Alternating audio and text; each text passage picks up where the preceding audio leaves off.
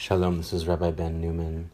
Today is day 617 of my daily Zohar reading. I'll be reading today part 2 of the Zohar, page 91b in Aramaic and English. I'm going to just jump right in today. I'm starting one word into 91b, where it says, Poked avon avot, inflicting the guilt of fathers.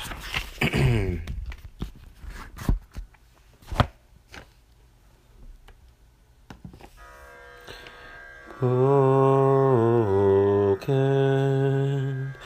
avon avot al banim al sheleshim ve'al ribeim ilan achada deit netziv chad utren zimnin ותלת זמנין וארבע זמנין והתפקד על חובוי קדמי אב ובן שלישי ורביעי חד הוא כד לא מתתקן ולא חייש להתתקנה וכן בהיפוכה דלילה נדהו יתתקן כדככה זה וקיים על קיומי.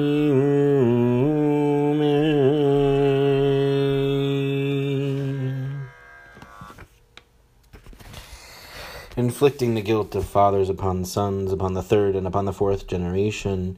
Exodus 25. A single tree planted once, twice, 3 times, and 4 times, and punished for its initial sins. Father, son, third, and fourth are one, when not mended and not caring to be mended. Correspondingly, the opposite of this, for a tree restored fittingly and standing firm. Footnote 581, inflicting the guilt of the fathers. Rabbi Shimon justifies the punishment of a sinner's descendants by alluding to the process of reincarnation. The souls of the father, son, grandson, and great-grandson are in fact a single soul, a single tree, planted and replanted by God. If the original sinner's descendants do not live virtuously, mending their ancestors' ways, they are punished both for his and their failures. However, if they act virtuously, restoring the soul tree, they are showered with divine kindness, as implied by the following verse in Exodus. But showing kindness to the 1,000th generation of those who love me, of those who keep my commandments. For the biblical context, see above, note 579.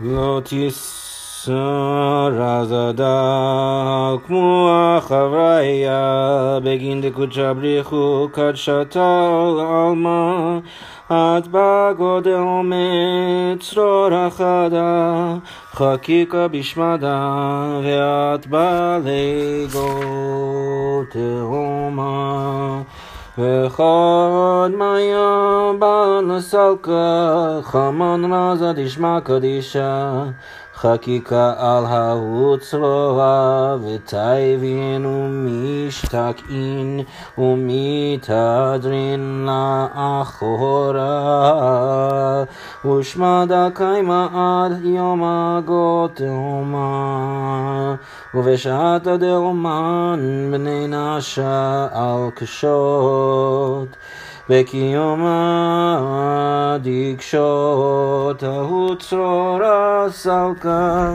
ומקבלה אומה והדר והתקיים על תהומה ועל מה יתקיים והוא אומה דקשות קיים על מה ובשעת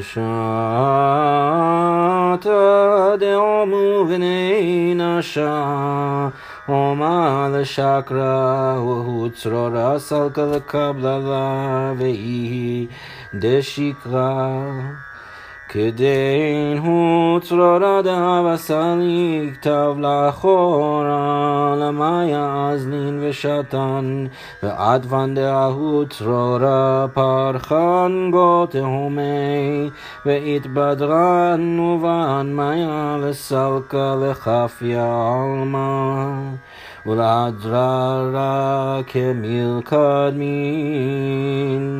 הדאזמין קודשא בריחו, לחד ממנאי עזריאל, דיממנה שווין מבטחן, ברזה דשמא קדישא, ועל לגבי האוצררה, וחקיק בידבן כמלכדמין, וכדי נתקיים עלמא, והדרו מיה לדוכתיהו, ועל דכתיב, לא תישא את שם אדוני אלוהיך לשווא.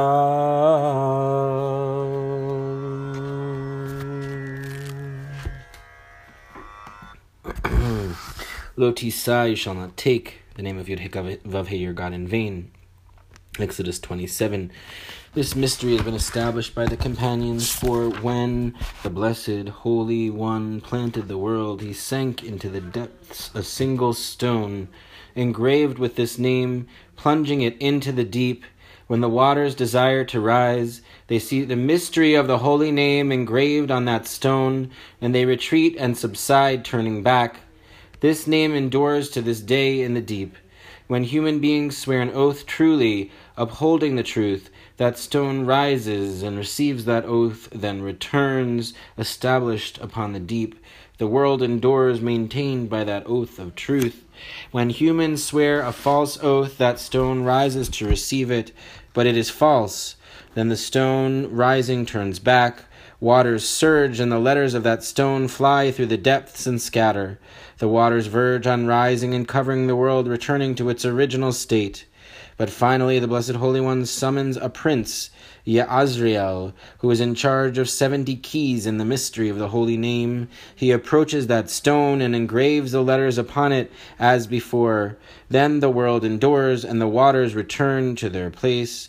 Concerning this is written, Lo tisah, you shall not raise the name of Yud-Heh-Vav-Heh, your God, l'shav, falsely.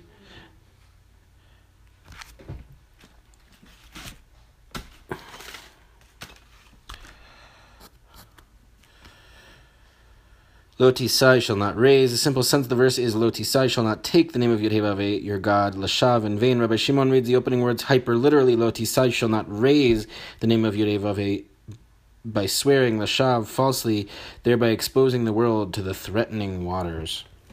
That's it for today's reading. Take care.